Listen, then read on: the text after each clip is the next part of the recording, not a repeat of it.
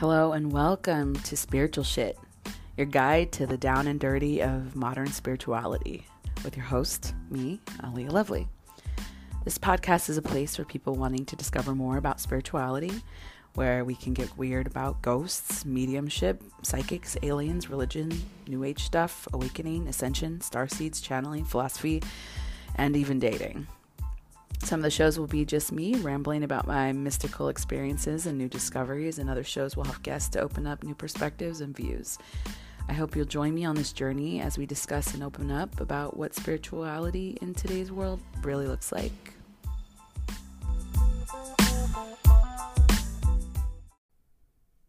As a transformational life coach, Christina assists individuals in reconnecting with their inner power. By creating a space for her clients to get reacquainted with the best version of themselves, she allows for an unearthing of one's hidden passions and desires. While Christina is a certified life coach and has a bachelor's and master's in clinical psychology, she still deeply believes and experiences the benefits of utilizing the spiritual realm and healing. Using intuitives, mediums, and healers for growth, and knows that the omission of them keeps people missing out on experiencing qualified individuals that just do the work differently. The outcomes can be powerful, if not more powerful, than taking the conventional route they've been conditioned to take. As someone who sees the benefits of both, Christina takes measures to integrate her own practice to best benefit people's humanity and spirituality the same. Today we talk about the paranormal world from the perspective of someone who's trained in the scientific world and observes the daily mystical mysteries of the universe with her very own eyes. Welcome, Christina, to the show. Okay. Hello, Christina. Thank you so much for being on Spiritual Shit. Welcome to the show. Thank you so much for having me. Thank you. So we're so excited to talk to you today because you have such a extensive background in psychology with a bachelor's and a master's, and you're certified life coach. So you do see the very logical side and the scientific or psych side of things when it comes to human behavior, when it comes to trauma, things like that. But you yourself and your own past have experienced and are of a mediumship ability person. So since you're someone who operates on both sides, given your background, I heard that you started your master's and you were getting ready to get your SID to be a practicing therapist, but decided to walk away for intuitive reasons. Let's talk about that. Yeah. Like I told you before, psychology didn't just it wasn't always in the forefront of my mind. I've always been a people person. I've always enjoyed working with people. But when I was about to enter college, I had no idea what I was going to choose as a major. It wasn't something that I had a definitive kind of, I know exactly what I want to be when I grow up. It wasn't like that for me at all. So I come from a very connected family, a very close family, and my parents' advice was to go for something that was going to make me money as a woman, and they thought computer science was the way to go. So they, initially thought that they had decided for me. But again, for me, I function more from my intuition, and when I went to orientation, you had to select a major at that point, and I remember the day because it was very, very powerful for me.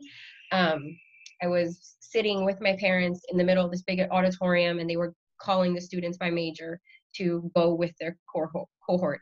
And once the computer science major got called, I did not move. I couldn't move. I literally felt it.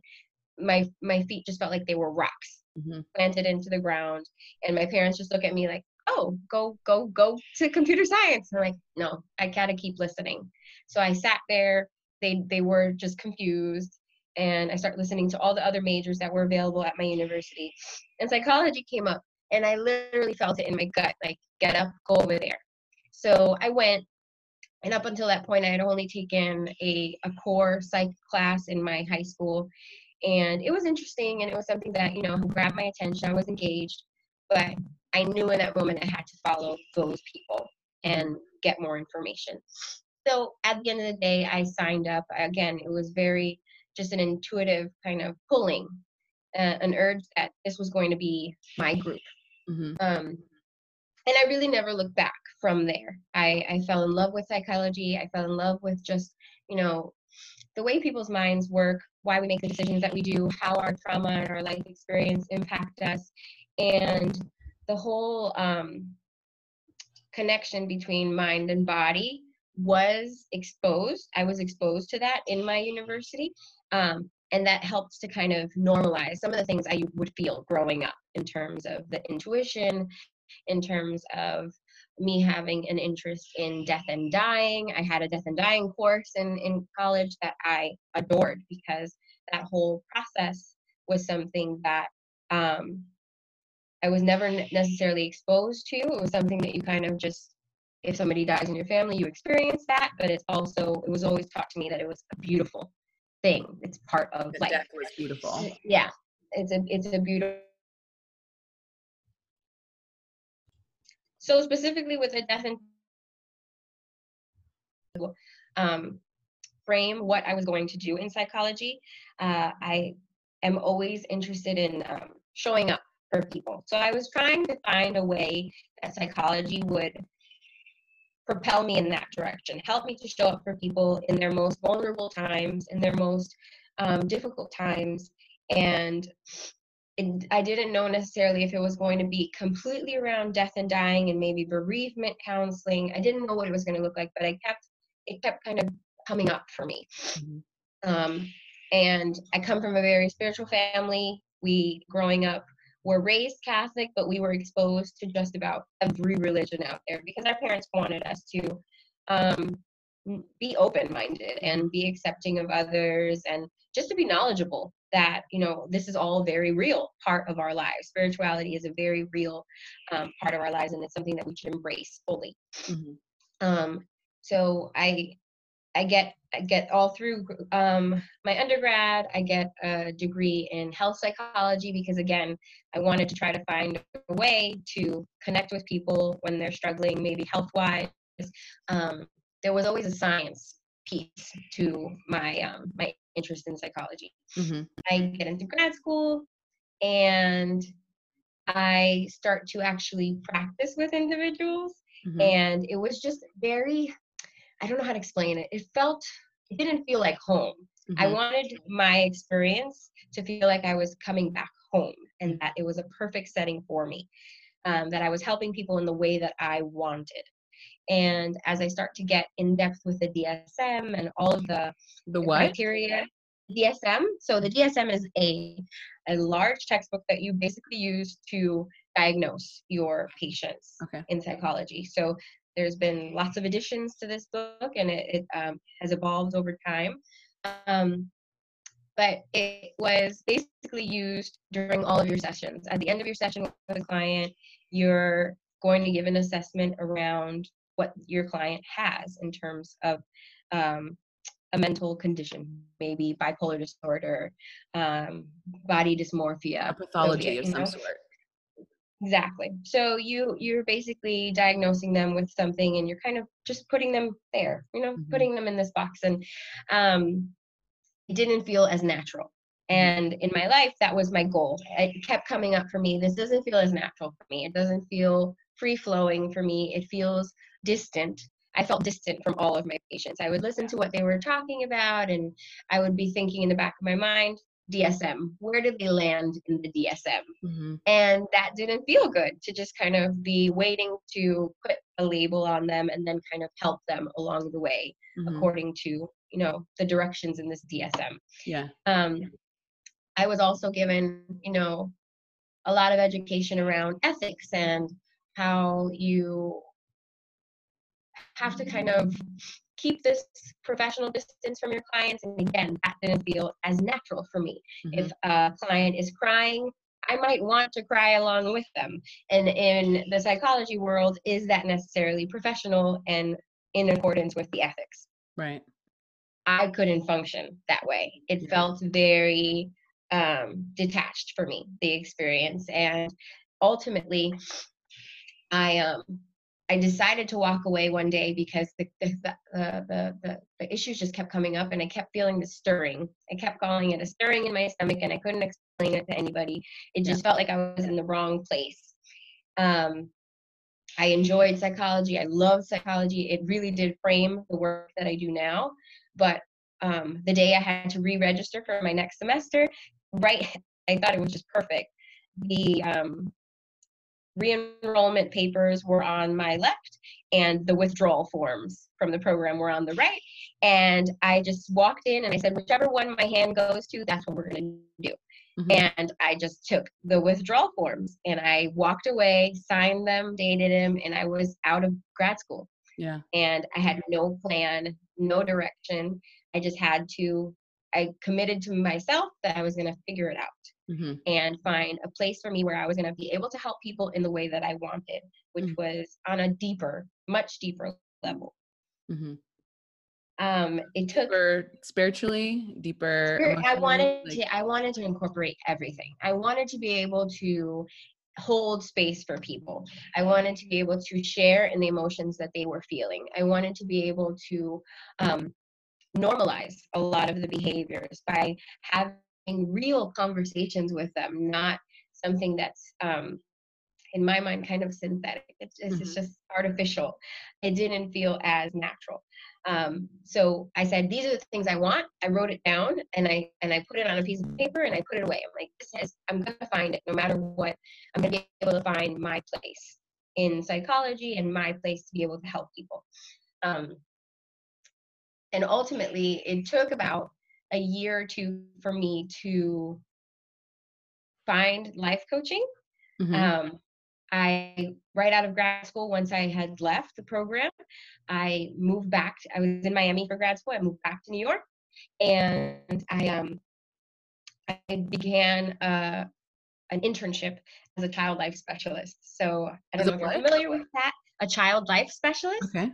So again, I was just kind of looking for things to do that would help me, to position me to help people. And I got an internship at a hospital, a children's hospital, working with children who were chronically ill. So I was like, yes, this is what I want. I want to help people. That's such a hard thing for a lot of people to look at and decide to do, because looking at children who are suffering, my God, it takes a specific person to be able to do that. Yeah. And in my mind, it was a turning point. It was a beautiful experience. I still remember stories, experiences that happened I carry into my work today. But basically what child life is you are helping to normalize and prevent trauma. Normalize the experiences that children undergo in hospital settings, and then prevent trauma as much as possible by letting them know exactly what's happening to them in terms that they can understand. So to ease the tension that they might be feeling, ease the anxiety, support the families during very difficult moments, because it's not easy to see your child suffering or in pain. No one in my family could understand. Why would you want to do this to yourself? Why would you want to put yourself in this position? And I kept saying, it's not me. I feel like I have to do this. I have to show up for people. I have to help them. And maybe this won't be the gig that I'll end up doing for the rest of my life, but it's taking me somewhere. So I did that.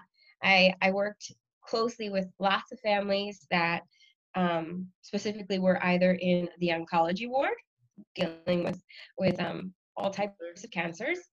I was in the post-op ward and neonatal intensive care. So all very heavy, highly charged areas in a children's hospital, where on any given day you could lose a child, on any given day a new family would come in. Hard conversations would be happening around organ donation, all types of very, very heavy instances that we go through as humans, right? So I would come home every day with like a rock in my throat, because you couldn't, again, there was rules. You couldn't cry in front of the families. You couldn't join them. Like, you had to be professional. And again, I kind of hit the wall. Like, why can't I hold space for these people?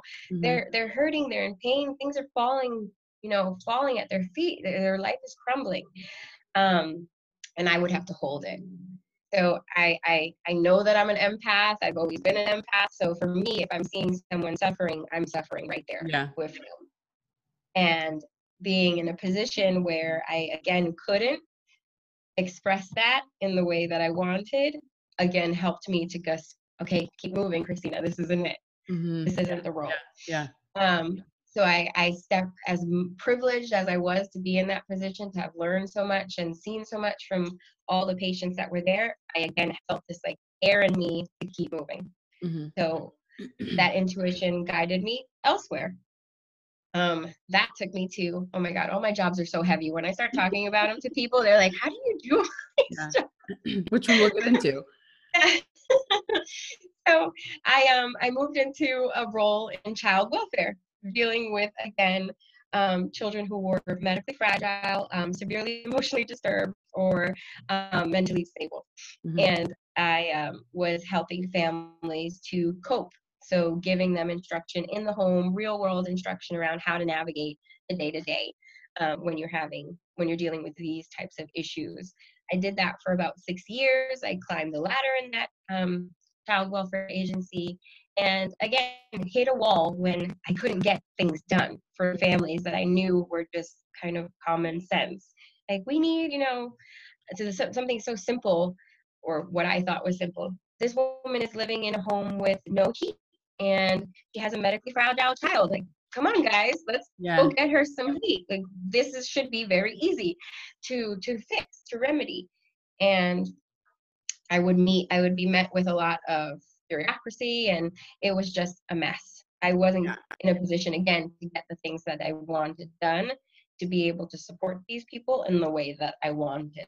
So 6 years came and went, and Christina rode the wave again to find what was going to fit best. Mm-hmm. But the theme is the same. It sounds like you continue to explore what the real world says. This is the path for you if you have these, sensitivities, abilities, or just direction of where your interests lie.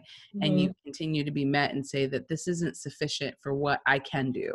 Yes. So I need to do something else. Exactly. I would just kind of feel like, you have a nice pace. You're just like running down a path, and it seems like it's very pleasant, and the scenery is great, and you're getting everything you want. And then all of a sudden, boom, detour. Like, it would just stop me dead in my tracks. Like, you don't like this, right? You don't like being told that you can't show up for a person in the way that you want. So let's keep going. Mm-hmm. And I would listen to that voice and hear it, and it was very loud in my mind, and it would push me to keep searching. Mm-hmm. And I was lucky enough to be listening. Mm-hmm. And to have that awareness that if this doesn't work, if this doesn't feel good, you are allowed to change your mind and mm-hmm. keep digging a little deeper. So what do you think was it inside of yourself that you continue to reach after that? Now we'll get into your professional life now, mm-hmm. but we have to take it backwards a little bit and talk about your background and all of the spiritual aspects of things that you have available to you that a lot of people don't. Yes. So, like I said earlier, my family is a very spiritual family. A lot of them are empaths. A lot of them are very sensitive. They have dreams that come true. They see things. They have premonitions. And growing up, that was very weird for me. That's how I would categorize it. You guys are so weird. And I would hear stories, and I'm like, oh God, I hope I don't grow up to be like this. I was very resistant to the whole thing. And it was scary too. I was very resistant, and I was scared of it. Mm-hmm. But from a young age, I would have dreams that they would happen. They would happen, and it was very clear that I did have the same sensitivities that my mom, my grandmother, my father, my grandfather, all of them had these skills. One of your grandfathers was a famous psychic in South America, right? Yes. My grandfather on my dad's side was very well known in Colombia, and he traveled the world as a medium and helping a lot of very important people. And I didn't have the privilege of meeting him. He died at a very young age. But my dad would always tell us stories about him. And again, when I was young, I'd be like, oh, don't tell me, I don't want to have bad dreams. I would freak out. As I got older, I started to get more curious, especially when things just started to come up for me more, mm-hmm. in terms of being an empath and having these urges and these sensitivities around spirituality, and knowing that I couldn't deny it. I Mhm. just couldn't deny it. I was born into this family, and obviously it was for a reason. And I started to embrace it more as I got older, especially when I kept seeing these shifts happening in my career. Like Mhm. this wasn't even something that I felt was in my control. It was just, this is the universe telling you, no, this isn't the place for you. You Mhm. have to go over here. And I kept listening to it. So it was probably the first time in my life that I was listening to clear direction that was being given to me Mhm. around what I should be doing um, with my life. Mhm. Um, so when it comes to intuition and spirituality and how that kind of helped me to position myself in the way that I have with life coaching, um, it was always this kind of, I would always describe it as this air, this like breeze would come and kind of lift me up and take me out of the position, the circumstance that I'm in, and place me in one that was more appropriate for Mhm. the time. Mhm. So it was, for me, I think it was a natural evolution. All of those career choices that I made got me to this point. It helped me to create the path that I'm on right now as a life coach. They've really helped to frame how I approach clients and hold space for them. Mhm. Um, and they do guide all of my sessions. My Mhm. intuition guides the majority of my sessions. I have moments where I'll be talking with my clients, and at the end of whatever I'm saying, the end of my spiel, I say, "Oh my God, I don't think I said that. I don't You're even think that was channeling. me. It just doesn't feel like that was all me. Mhm. Somebody else was speaking on my behalf and saying what needed to be said in that moment with my clients." Mhm. And I love that. I love that I can kind of share the driver's seat, I Mhm. say, with my spirit guides, with my, with my I like to say, like, my loyal soldiers that are helping to um, give the best information, Mhm. hold the most space for my clients, because I know that it can't just be coming from me. I Mhm. know that there's ancestral wisdom that comes through, and it's taken 35 years to acknowledge that, yes, I have ancestral wisdom, and Mhm. that's pretty cool that I can take advantage of that whenever possible, because it's helping people in the way that I want to help people.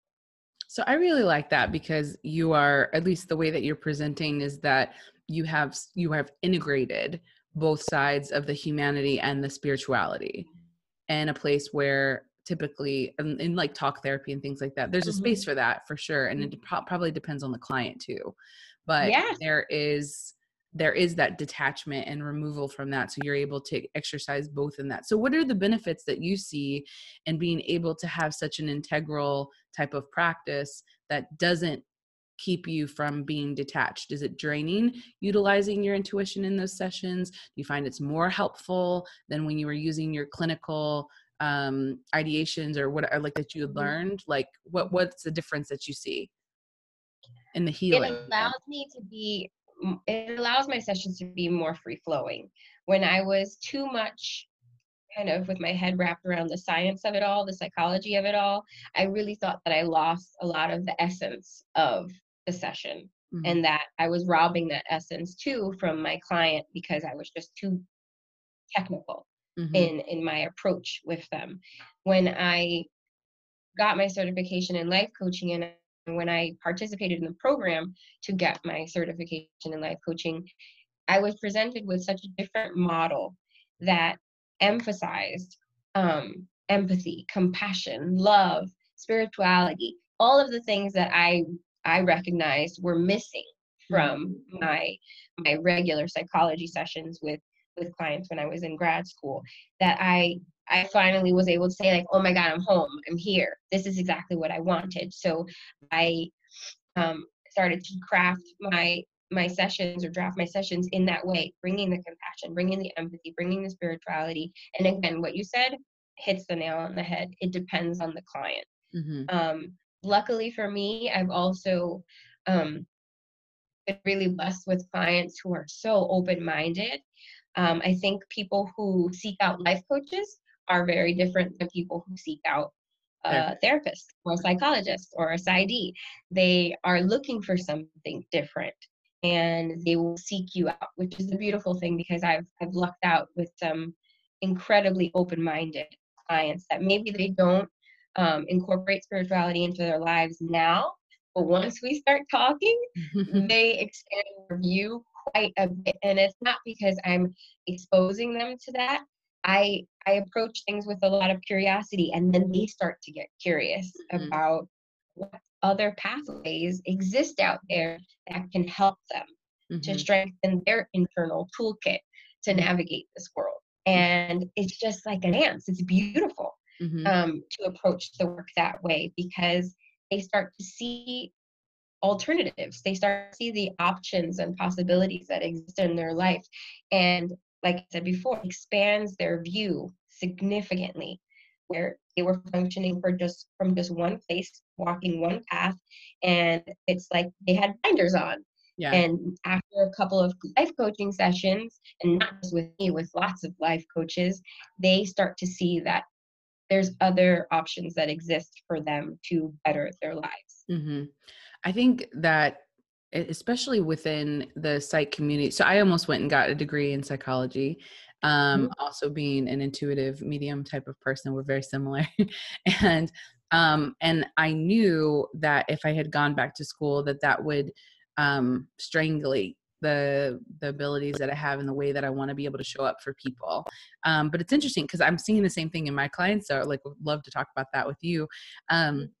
Seeing their expansion happen in front of your eyes, and seeing that there was like a, you could see that like thing wake up inside of them, like, oh, there's not just this path. Like, we're used to being shoved down the scientific, the psychological, clinical kind of perspectives, where we do have to pathologize someone and say there's something wrong with you that we need to fix, versus this is what I'm dealing with.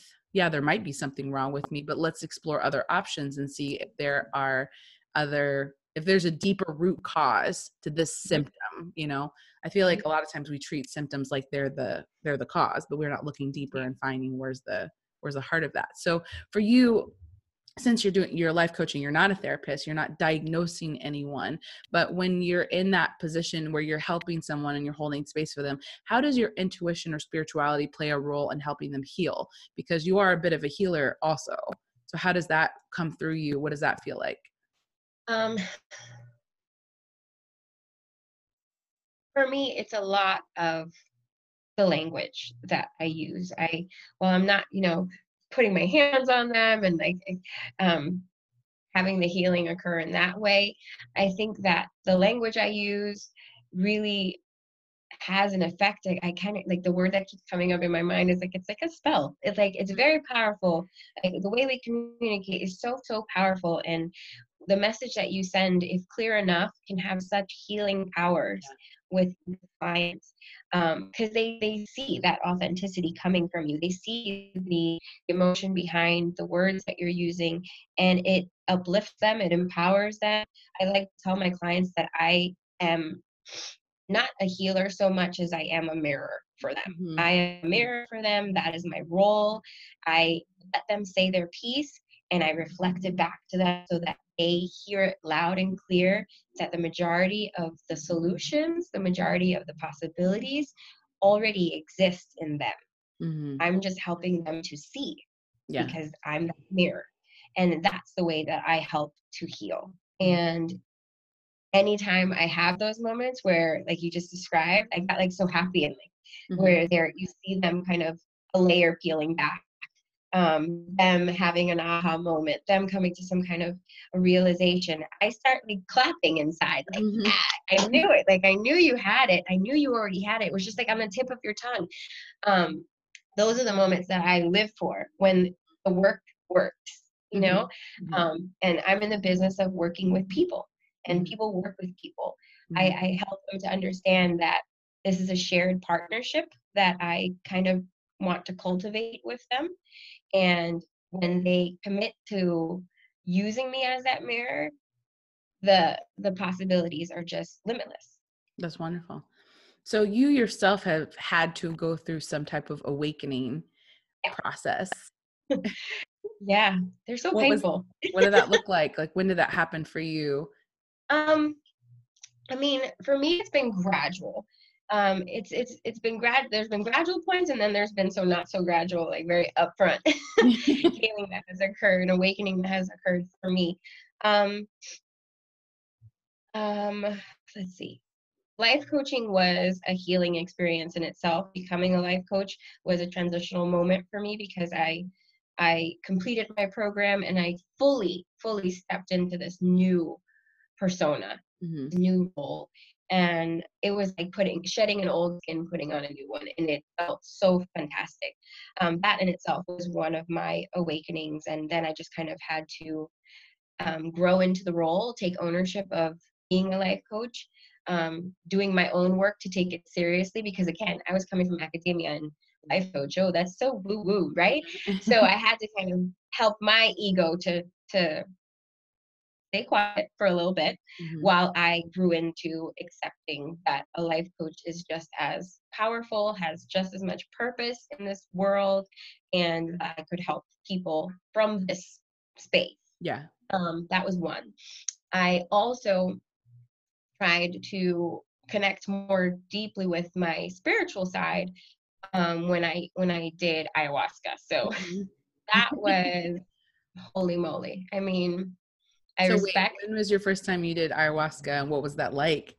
So that was like maybe a year after did I completed my coaching. So it had to be like around 2015, I believe. Yeah, in 2015. Okay. I did ayahuasca for the first time, and um, I think a lot of clients know, so it's fine. um, so that was again another intuitive moment. We have very close friends, my husband and I, who stepped into that arena full force. They did ayahuasca, and they were called with that medicine to do that work, Mm-hmm. right? Mm-hmm. And it was a beautiful thing to watch unfold in our friends' lives. And they invited us to do a ceremony, and there was no question. Me and my husband were like, yes, we are all in. We will do this. We will commit fully to this process and embrace this medicine. Um, and my experience with ayahuasca was tremendous. It was beautiful.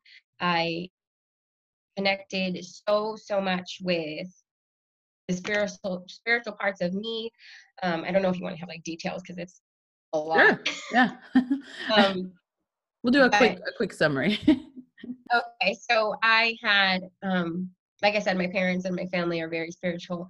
I had family members come through in my ayahuasca experience. I had family members both living and deceased, which was wild. Yeah. Um, come through in my ayahuasca experience. I was provided with a vision of where my son had just been born maybe a few months prior. I don't know. I don't even think he was a year old. Mm-hmm. And in the medicine, I was shown exactly where he came from Mm-hmm. in the solar system, and it Uh-huh. was just a beautiful thing. And I was given messages around how special he was and how he was perfectly like made for me. And it was a beautiful experience just to kind of help guide me in my path. I came to my ayahuasca experience just kind of give everybody perspective, trying to find balance in my life. I had just had a child, and I had just had my awakening, connecting myself with coaching. And Yeah. I was very much struggling with identity. Am I Mm-hmm. a mom, or am I going to be a life coach helping people? Am I going to be able to show up for them in the Mm-hmm. same way when I'm completely entrenched in motherhood right Yeah. now? So I Yeah. was very much struggling at the time to find a balance, find a space that felt just for me. Um, do you hear me? Okay. Yeah. So when I went into the ayahuasca experience, I was trying to find answers around, can I do this all? Can I have it all? Because I feel like I'm losing myself and just Mm-hmm. falling completely head over heels for my son and giving all of it to him. Yeah. Um, so ayahuasca helped to reframe and shift my perspective because it agreed with me that I was getting lost and Yeah. completely showed me, yeah, you're exactly where you're claiming to be. Mm-hmm. But it also shed light on, but you have so much more Mm-hmm. work to do that's separate and apart from being a mother, because you'll never stop being a mother, but you could totally stop being a coach, Yeah. but you would then stop being yourself. Yeah. And I was like, oh, that's what I needed. I needed to be, held. I really felt like I didn't have a space to be held at the time. And that's what ayahuasca provided me, a real comfortable place to explore what was going on in my mind, to break it down to the simplest form, and to surround me with so much love, and compassion and understanding, because what I was going through, I know many women go through when they have a child, but when you're in it, you feel so alone. Yeah.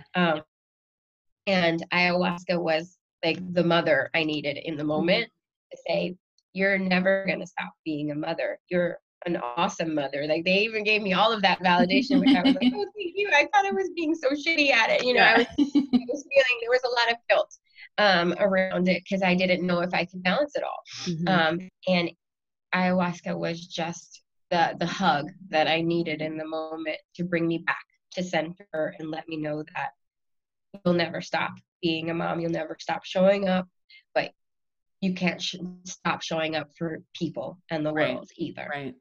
So did you, when you had that experience, did it open up more of your abilities, more of your intuition? Like, were Oh, there any yes. experiences that started to happen that you were like, whoa? Yes. I after ayahuasca I kind of think, and I think a lot of people will agree, you come out of that experience very open, Mm-hmm. because it's such a powerful experience that you go through. When you come home, you're very sensitive to everything. Mm-hmm. And that kind of stayed for a very long time. I started to have visions. I started to have, my intuition was like, woo, it was very, very strong. It was not something that I could ignore. It was just Yeah. very loud and specific. And I had to be very, I had to be hyper vigilant almost, Mm-hmm. because sometimes I was just like, oh my God, is this my intuition, or am I just kind of freaking myself out? So there was a lot of Intuition, work like that you were getting answers about stuff, or intuition, like you were seeing visions about things, or like you were actually having things physically show up, or yeah, all three? physical things were showing up. Like, it was, especially because I did ayahuasca with my husband, so both of us are very sensitive when we returned home, and I was seeing things that for my husband. So I was seeing specifically, there was a woman that kept showing up in my bedroom, and it was the When you were spirit that, sleeping? yes, when I was sleeping, she would show up and she would come from the bottom of my bed and try to like jump at me. And it was very scary, that because I've never had visions. I've always had dreams. I've always had feelings. I feel energies, but I've never saw something clear as day How often did while you I'm see awake. that? Almost every night for like first 6 months, I think it was You like just like four to wake up six in the months. middle of the night and you just felt that someone was there and you.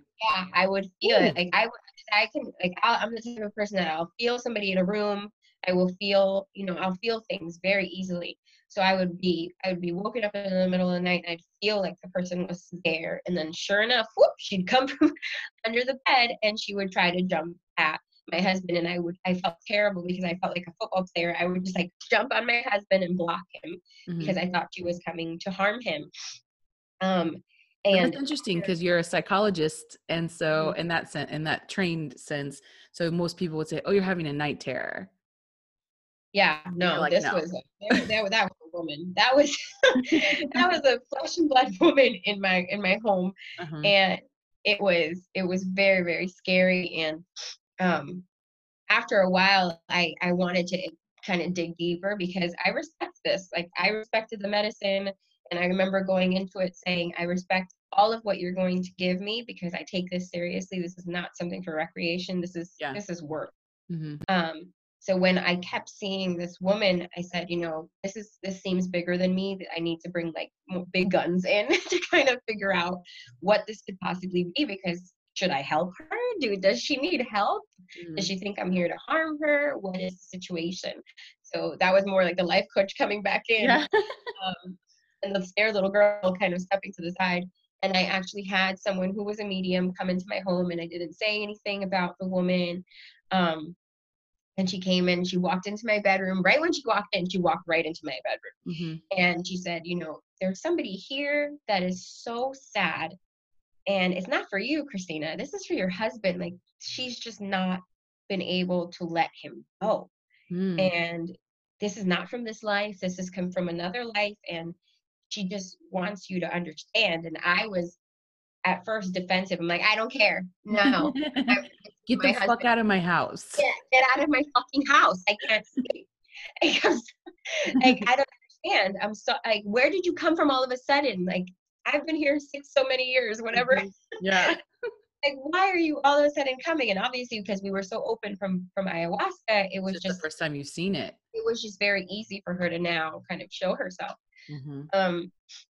And I had like a ceremony with my friend who's a medium, and I said, we have to guide this woman to leave this space, because this is no longer her space, and this is no longer her husband. And as much as it hurts my heart, because I could care less what her story was a couple weeks ago, but now getting perspective that, this is a love lost. Mm-hmm. This is, now I feel bad. Mm-hmm. And she's not where she needs to be. And it's only going to hurt her more if we let her kind of linger here. Yeah. So we kind of gave like a blessing. We helped kind of guide and give her instructions. And literally, she was no longer to be seen. Like, Mm-hmm. after a couple of days, I did not feel her. I didn't see her. And we just really put all the faith in the world that she was going to go to the place that she had to go. And Mm-hmm. I wished her well. And, I told her that I would tell my husband that, as much as I could, that she still very much loved him and was attached to him, and that she would never not be attached to him. But that this was not the place Mm-hmm. or the plane that she needed to be on. Mm-hmm. And it worked, and that was probably my first time fully embracing the other side, Mm-hmm. which, you talked to me when I was 20, 19, 15, I would have been like, you're so weird.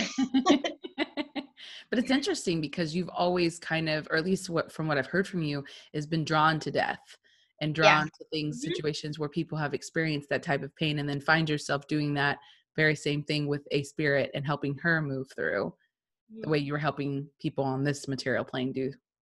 That's kind Yeah. of cool. It's like, Yeah. No, it's been this evolution that I didn't expect, but that I'm trying very hard to just embrace the work as it comes. mm-hmm. And who knows, life coaching has been very, very fulfilling for a number of years now, and it has really served to fill my cup, so to Mm-hmm. speak. But I don't know if that air is going to come back, if that breeze is going to come back, and that, that intuition is going to say, nope, deeper, Christina, deeper, and have me move on. Something else. Yeah. So have you experienced, like, I'm really curious about your actual experiences too. Because for someone like myself who does not have that type of background, I can say all day long, I see people, I hear things, I this, I that, and people can look at me and go, well, you need to see a doctor. You're crazy. But since you have that background and you experience some of those things, like, what is that like for you in your mind? So it's like, okay, I know the logical reasons and the functions of the brain and all this, and then you can go on the other side and be like, oh, there's a completely other side to the way that we operate in the world and what's happening that we don't see. Well, I think for me, I interpret it as something very beautiful. Having the knowledge that I have in terms of psychology has helped a tremendous amount in my work. But then when I see things that are clearly just spiritual gifts, that's what I say. I'm like, I'm owning that as a spiritual gift that you have. And I acknowledge that we all have them. All of us have it. Mm-hmm. It's whether or not it's activated. It's Mm-hmm. whether it's or not we choose to embrace it or completely resist it.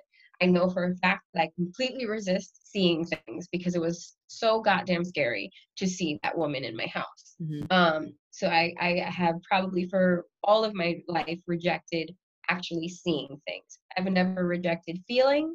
I've never rejected the dreams. So in my opinion, I know that all of us have these gifts and talents. We're just not tapped in. We allow ourselves to get distracted. We'll put distractions in our way Mm-hmm. so that we don't hear those things Mm-hmm. anymore. So when for me it comes out in coaching sessions, I get very excited for people and I'm like, where do you think that's coming from? Mm-hmm. Like that message or that dream, what do you think it's about? And slowly they start to acknowledge that it's innate. It's Mm-hmm. just something that is there. And the more they do the work to embrace these talents, the more open they become, the more things they can manifest.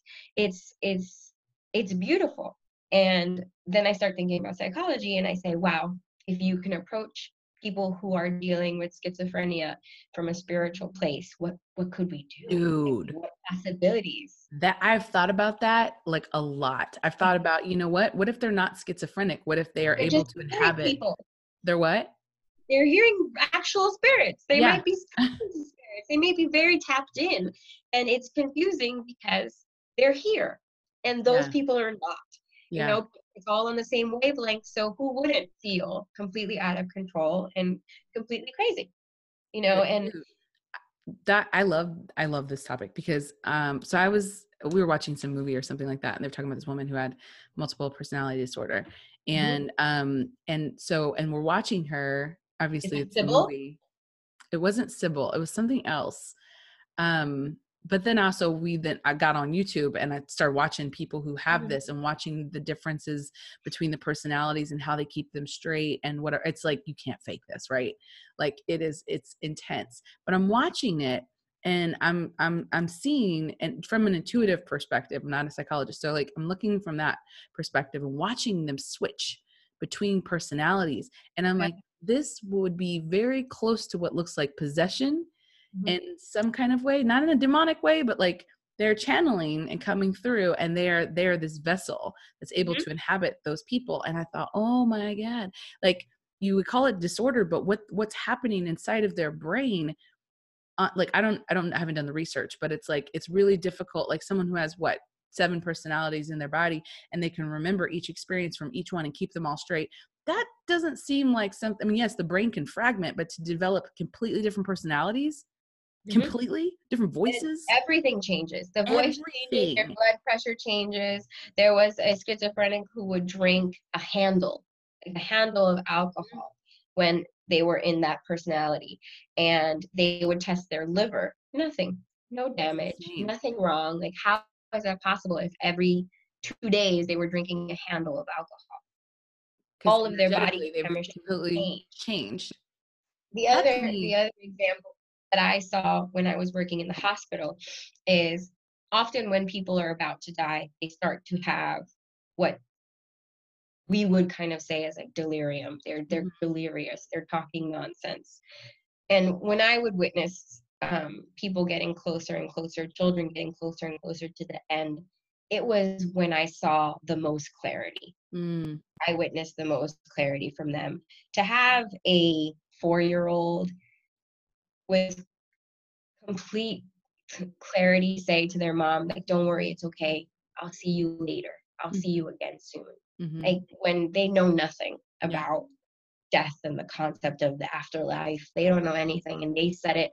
And when they said it, they sounded like adults. yeah, They sounded so confident in their language that this isn't the end. And like, what are you talking about? The end? Like, what do you mean? It's you're four. And it would break my heart. And the moms and dads would be like, you don't know what they're talking about right now, right? And they would say like, and the doctors would say like, they as closer they get, they kind of get a little delirious and thought processes become more difficult. And I would sit there and I'm like, no, this is like ask them anything, like ask yeah. them Ask anything them right now. everything They'll right now. be able to give you so much information.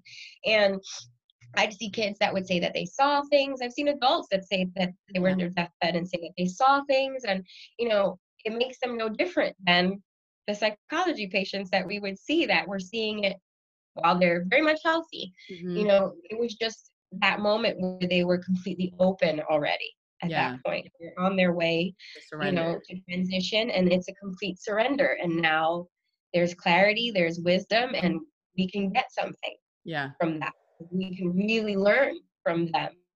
Um, because they have messages that they probably want to impart, and it gets stifled because they're like, don't worry, no, just rest, be calm, be quiet. And you could have gotten some gems Yeah. right there. And it's not like we can't do that too with patients in psychology that are in, you know, mental wards, Hmm. just being heavily medicated right Yeah. now. When they're like, that's an interesting point, because people who are in medical institutions, or who do not, mental institutions, sorry, they who don't fit in our society as we operate, and then thus are medicated and put down essentially, when they could have like spiritual gifts that we just don't understand. I have someone who talked, I always forget who I'm trying to reference, but there is a person who talks about autism and people being on the spectrum, and how that autism is actually a gift, not a defect. And some of them, they are not able to, communicate or structure within normal human interaction, but what's happening in their brain, the gifts that they receive, and what they're able to, like, all that energy gets put into one area for some, where they become incredibly gifted, like things that seem supernatural, that you're like, how the hell, that's not normal, right? But it's, and so they spend it in that way, that it's incredible gift, incredible spiritual gift, and what we consider the things that don't fit in the normal are deficits, instead of Exactly. Yeah. utilized. And I try to shift the narrative in terms of that specifically, and say what are their strengths and what are their needs, Mhm. instead of a deficit, because I wouldn't want to have my child thought of as having a deficit. And like, there's strengths and there's needs. I have strengths and I have needs. Mhm. So I want to normalize his or her environment as much as possible, but just by shifting the way I perceive Mhm. his or her learning abilities. So you And don't they do. traumatize them in the Exactly. pathology. I can't. I would refuse. I would refuse to Mhm. do something like that.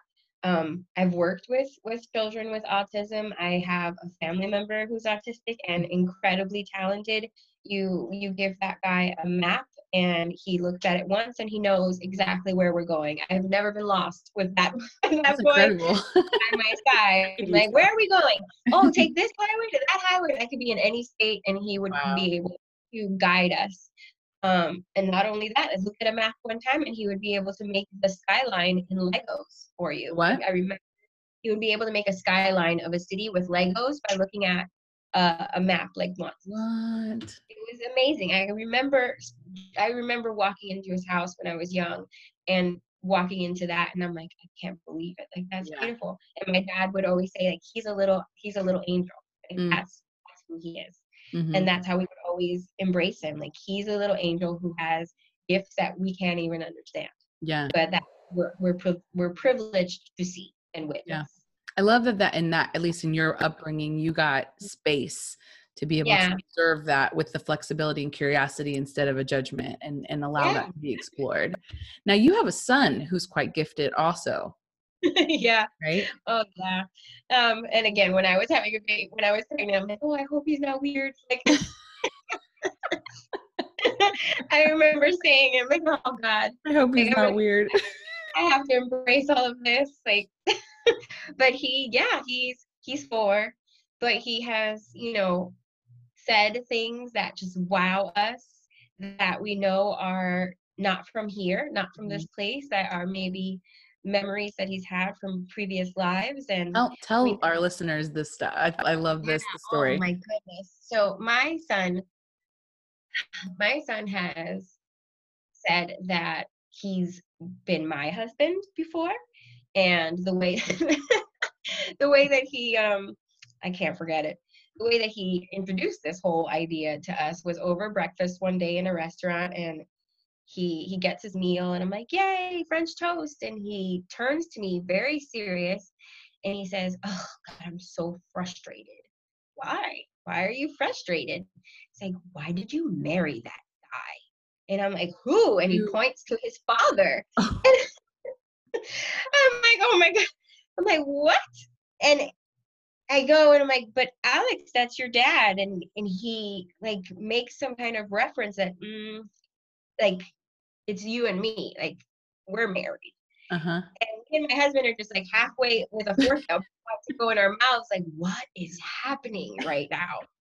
So I talked to, we let it go, and we don't want to like freak him out or draw too much Yeah. attention to it, because he literally kind of like comes in and comes out, like Yeah. zaps out. And then he's like, "Ooh, this French toast is delicious," and he just goes back to living his best life. So a few The days thin pass. veil.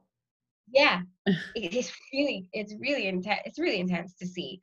A few days later, he grabs me by my face with his little hands, and he says, "I'm gonna marry you." I'm like, "Oh, baby, that's really sweet, but we can't get married. I'm your mom, and you're my baby. Um, you're gonna find a nice girl, and you're gonna marry her one day. You're gonna make that decision." And I'm like, "Maybe in another life we were married." He's like, "Yeah, in another life we were." And he just says like that, and he walks off. And he just like leaves you with the bomb, and he just here's the Was grenade, he and 3 or 4 when he said that? he was he was he was probably it was probably this year, so he was still 4. Yeah, he's gonna Yeah. be 5 in January. The other one, the most recent, I don't think I've told you about this, Mhm. Celia. The most recent was he walks. I'm in my kitchen. I'm like working on my laptop, and he walks out of his bedroom, and my mom is in the living room, and he goes, "When I was 3, um, my new mom, because I guess time for him is a little funky. He goes, my new mom and my new dad, we got in a car accident, and I flew out the window, and I was okay, but I went up to mommy and daddy, and there was just blood everywhere, and they died." And I'm like, holy What does moly. he mean his And then new mom?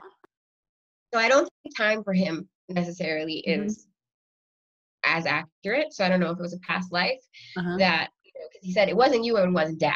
And Uh-huh. he was 3 and he's 4 now. So he Uh-huh. was telling us, this literally happened maybe like a week or 2 ago. Yeah. And my mom like turns the corner in the living room, like, what the hell? And I'm just like frozen at my laptop. And he's like, yeah, and they died. And that was sad. But I was okay. I made it. And I'm like, uh, okay, and how do you feel? He's like, sad, but that wasn't you and that wasn't dad. And he just walks back into Huh. his room, goes and plays with his toys. So he has these moments where he kind of taps into something. I don't know how he sees it or experiences it, but he shares it. Mhm. And we've never come from a place of, judging it or making him feel odd about it. And like I said, it just like comes in and comes out. Like he'll get this like bit of information, he'll share it, and then he'll go right back to his regular programming, I say. Yeah. Um, That's so but interesting though, because I think the normal person would first say, "Oh, he probably saw something on TV," or "He probably blah blah blah," and explain away that thing, but you're giving him space yeah, to explore that, or like you guys are open to that, to see yeah, that. yeah. I mean, especially since I know how it was to grow up and be surrounded by all of that like spiritual knowledge, and my take on it was always like, you're weird. I always came from a negative place, like I'm not embracing it at all, resisting it. And I didn't have moments like my son has, nowhere near. And if I had approached it by saying like, you're weird, like I would have when I was younger, I know how that probably would have made me feel. Mhm. But I want him to feel as normal as possible, and I want him to, however long this lasts, being tapped in this way. I want him to always know that he can come and share with us, Mhm. that he can talk to us about anything, and that must be really confusing. And as he gets older, it'll really get confusing, Yeah. because if he continues to get these downloads, these messages, if he already isn't in the habit of telling us openly and honestly, then I can only imagine how difficult it would be when he's Right. 10 Right. and he feels this or perceives this, and he doesn't know where to take it. He Mhm. doesn't have an outlet. So I'm like, tell me. I ask him questions, and my husband will do the same. And we want him to feel as comfortable as possible, because we're always going to receive him with love and understanding and curiosity. And later down the road, we'll have to explain that that might not be how everyone Mhm. will perceive him, and that's a bummer, but it is reality. Yeah. Yeah. You got one of those rainbow kids. I know. I know. I was just praying for someone who could sing to me, and I hope he has a really beautiful voice, like Mark Put him Anthony. in those singing lessons now. That's really cool though, because I mean, in several of the podcasts that we've talked, I've talked to people about the kids who are coming in now and how weird they are, like Yeah. in a good way. Like they are like the things that they say and the things that they know and how smart they are and just like the things that they pick up on. Mhm. It is such a bizarre thing to watch because as children, when we came in, so they have that classification of the children, rainbow children, crystal children, indigo children, whatever. I don't know what the labels are, Mhm. but I know that as an indigo child, that's more people who are in our generation who came into Mhm. troubled homes, or not necessarily troubled homes, but hard. There was Mhm. hardship in our homes and things that we Mhm. suffered light to extreme trauma from, and we're having to get over. Our whole deal is like trying to figure out self-love and that we're enough and all that. Yeah. But with these kids, they come in with that self-love and that Oh, yeah. knowing, like, whatever. And they're telling us, like, you need to love yourself and there's more love in the world that, like, whatever. And they're just different. Hmm. And not obviously not all of them, but you got one of them for sure. I got one of those. Like, he is a very compassionate individual. He has it just there. And I don't remember what was happening to me, but I started crying over something. And he just like grabs you by your face like a little adult. And he's like, it's okay. Just cry. Mhm. I'm right here. And I'm like, oh my God, you're telling me to sit in my 4-year-old. feelings, step into my feelings. That's totally a coach technique. I'm like, Yeah. what? I'm okay. I'm okay, Alex. And he's saying, no, you can cry. Yeah. It's beautiful. It's beautiful. I welcome all of that just innate skill he already has, that he's ahead of the game for sure. Yeah. Yeah. So what is it like to be in a family? Look, it's 11:11 right now. Oh, Sorry, where I live it is. yeah, yeah. Um, what is it like to be in a family of, just woke warriors here? Um, I think it's beautiful. I mean, are there moments where you don't want it? Like where everybody's kind of being the empath and you're like, shut up, I just want you to be an asshole right now. I don't Just want you be to feel my normal. feelings. Like, just your Yeah, own. exactly. Like we can't just be like an emotion bubble here. Yeah. Um, because we're all very passionate people. Like the three of us are super passionate. Um, a lot of ambition coming from all three of us too. Um, because it has its pros and its cons. Like we're open and transparent, and we'll have the hard talks when we have to have the hard talks because we know the benefits, and we'll share all our funky dreams, and Mhm. we'll say my husband has this thing where if I'm frustrated or I'm coming from work with something that's like heavy, and he's like, oh God, you gotta get rid of that because I feel it in my stomach, and I'm like, just don't just don't take it. Don't take it Don't from take it. me. Boundaries.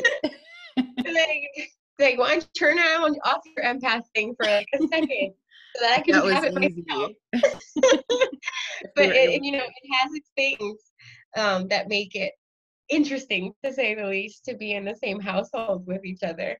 Yeah. But I wouldn't have it any other way. We're crazy about each other for sure. I love that. There's so many people though who are, someone wakes up before they wake up their partner, or they start to come into this knowing, and it's stigmatized, it's mocked, it's it's just in your head, it's that kind of thing. And so a lot of people aren't lucky enough to have that situation where they're able to kind of like have that openness with someone like that. But I wanted to ask you, so like because of your background and because of you being in a family where intuition is key and you guys listen to each other, and when you say I have a feeling about this, it's taken seriously. Mm. um what advice do you have for people who are starting to come into this process and realize and wake up into their gifts, or they have strong intuition already, and like how do they know that what they're feeling is intuition versus just a kind of like a random thought or something like that? How do they become more confident in knowing Mhm. what their intuition is saying? It's a process for sure. Um, and it's definitely something gradual that needs, you have to work the muscle. I always say to clients, um, luckily, again, I'm coming from a family that really embraced intuition. It was so much we used to take advantage as children. My dad, if we would say, I don't feel like going to school today, he would be like, maybe it's not meant for you to go to school today. Something might happen. So I'd be like, yeah, yeah, yeah, yeah, yeah. That that's exactly what it is. And he really kind of created that culture in our home, like to follow your gut, Mm-hmm. um, and to go with what, pulled you, whatever pulled you, go in that direction.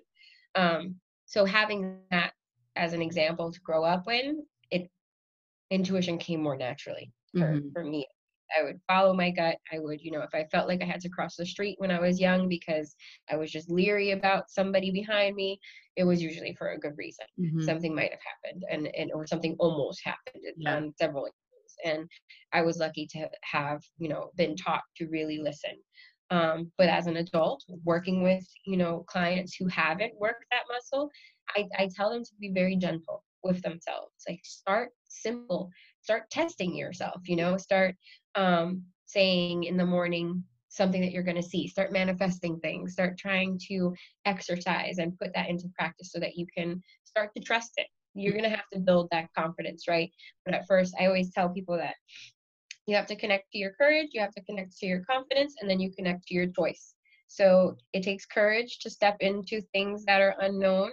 And once you start to be brave, you're gonna test those skills. You're gonna step into things that are a little bit more scary, a little bit more challenging, and then you start to get some wins and you build your confidence.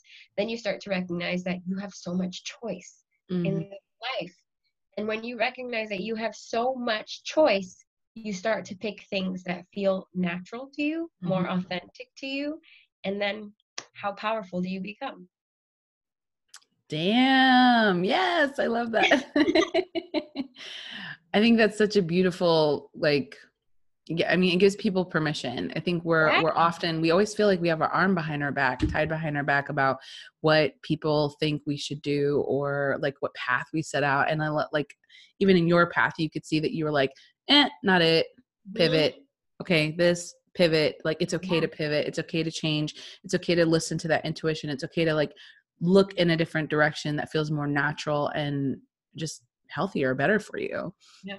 But experiencing some of those things, so personally for me, even like I'm a coach, so coach people Mhm. too. Actually, Mhm. this is how me and Christina know each other. Yeah.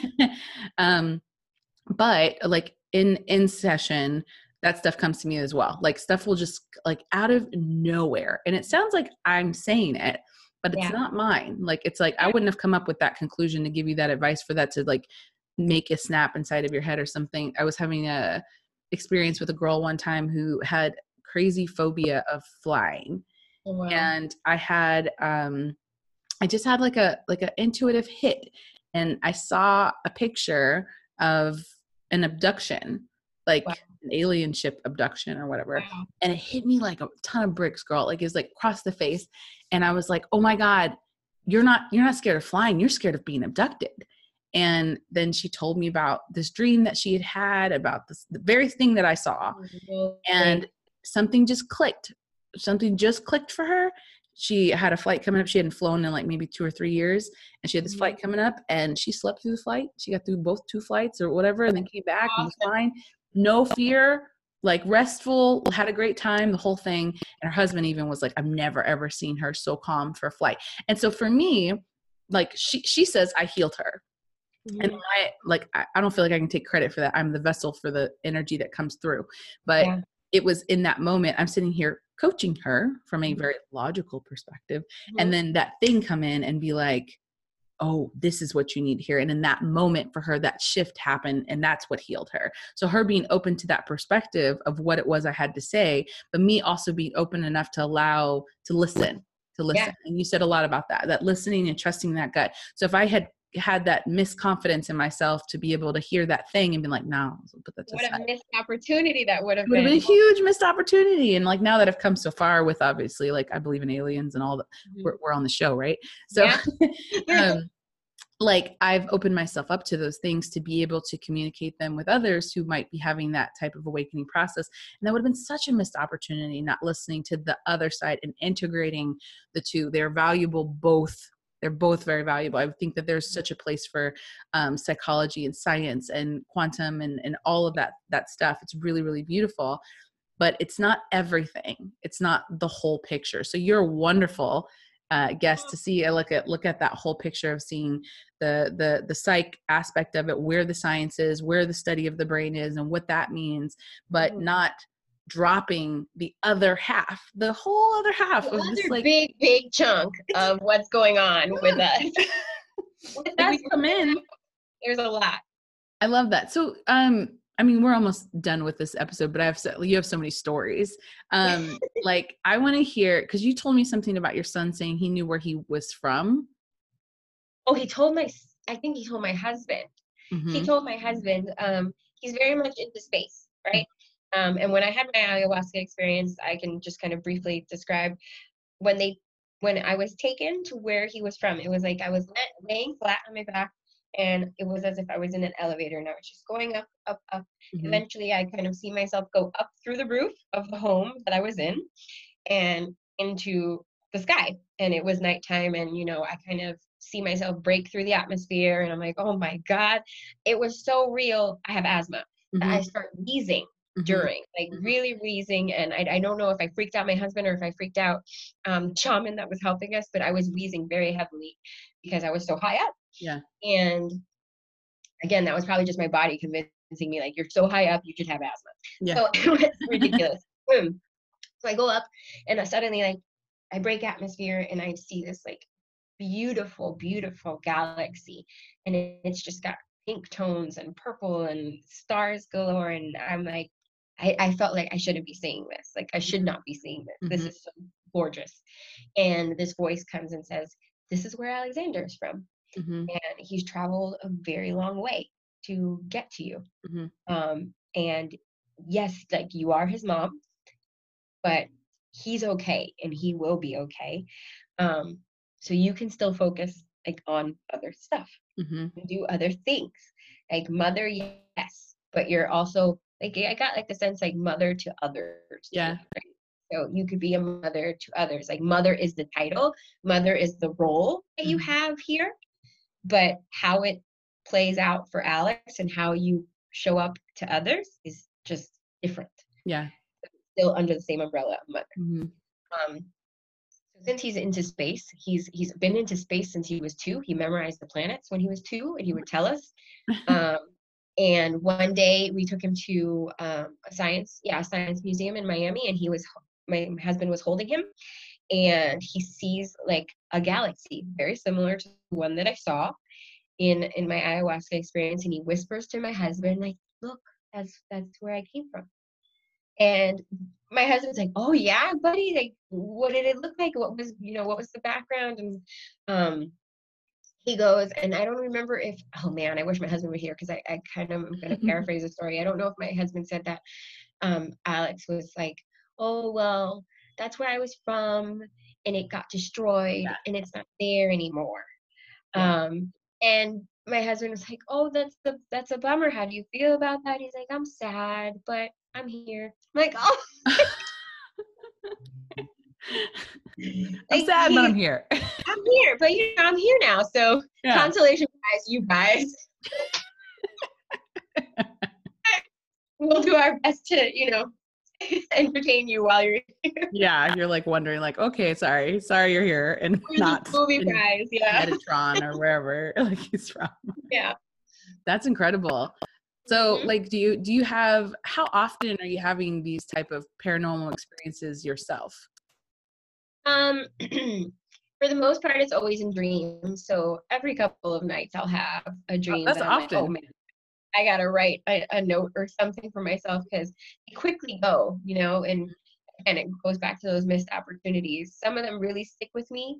Some of them, like I said, have happened before, and I try to have the ones that are like really, really like those stickies. I have to kind of write them down and remember them, but they're fairly often. Energy wise, I mean, I have definitely felt more open in the last couple of months. So like malls are very hard for me. Christmas shopping, I did it all online. We went to a mall one day, and I told my husband, I gotta get out of here. I gotta get out of here. It's like, I'm like feeling like I'm getting squished here. That's that empath thing though. Yeah, sure. It was not good that day. Like, I just gotta get out. I don't have to buy anybody anything today. It wasn't happening. My husband, I mean, he's having lots of things kind of percolating for him too. So it's a highly charged season for Yeah. us. He recently went back to do ayahuasca. I think it was like last weekend, and then I wasn't drawn to it this time. So again, I'm kind of just following my gut. I didn't think that I needed to do it this time around. I think he needed his individual process too. So Yeah. We've done it twice now together, and again, he asked me, "Do you want to go?" And I'm like, "No, I don't think I'm going to go." And it just came out so naturally. I was like, I guess I'm not going. Yeah. But that's not to say I won't do it again. But again, I feel like I'm having my own kind of like purging going on without having the ayahuasca, and Which I'm will like happen. letting it kind of come. Yeah. Well, that's wonderful. I'm so excited. Thank you so much for being on the show. I think it's wonderful to get to see someone Thank you for who doing has such an extensive background in the psych world and still observes the spiritual. And I mean, that's what the show is about. Like, we're trying to open people's minds to possibilities of openness of things, of the awakening and whatever is supposed to be happening to those of us who what we call ourselves light workers and want to bring a new vibration, a new paradigm, a new template to this earth. So thank you so much for being on the show.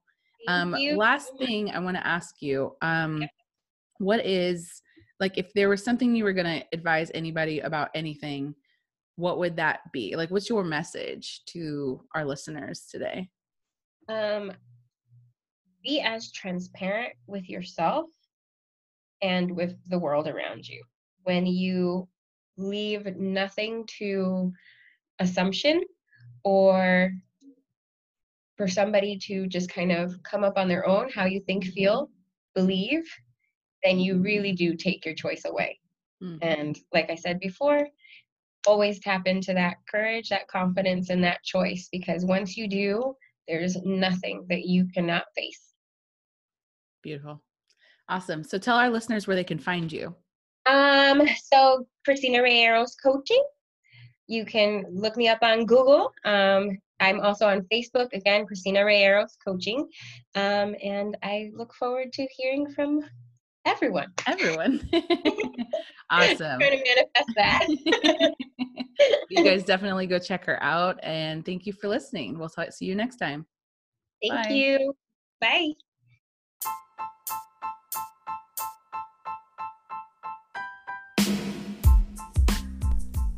Interested in becoming a client for energy coaching? Find me at www.thelovelyaleah.com to read more about what I do, or hit me up on IG at thelovelyaleah for daily content and inspiration.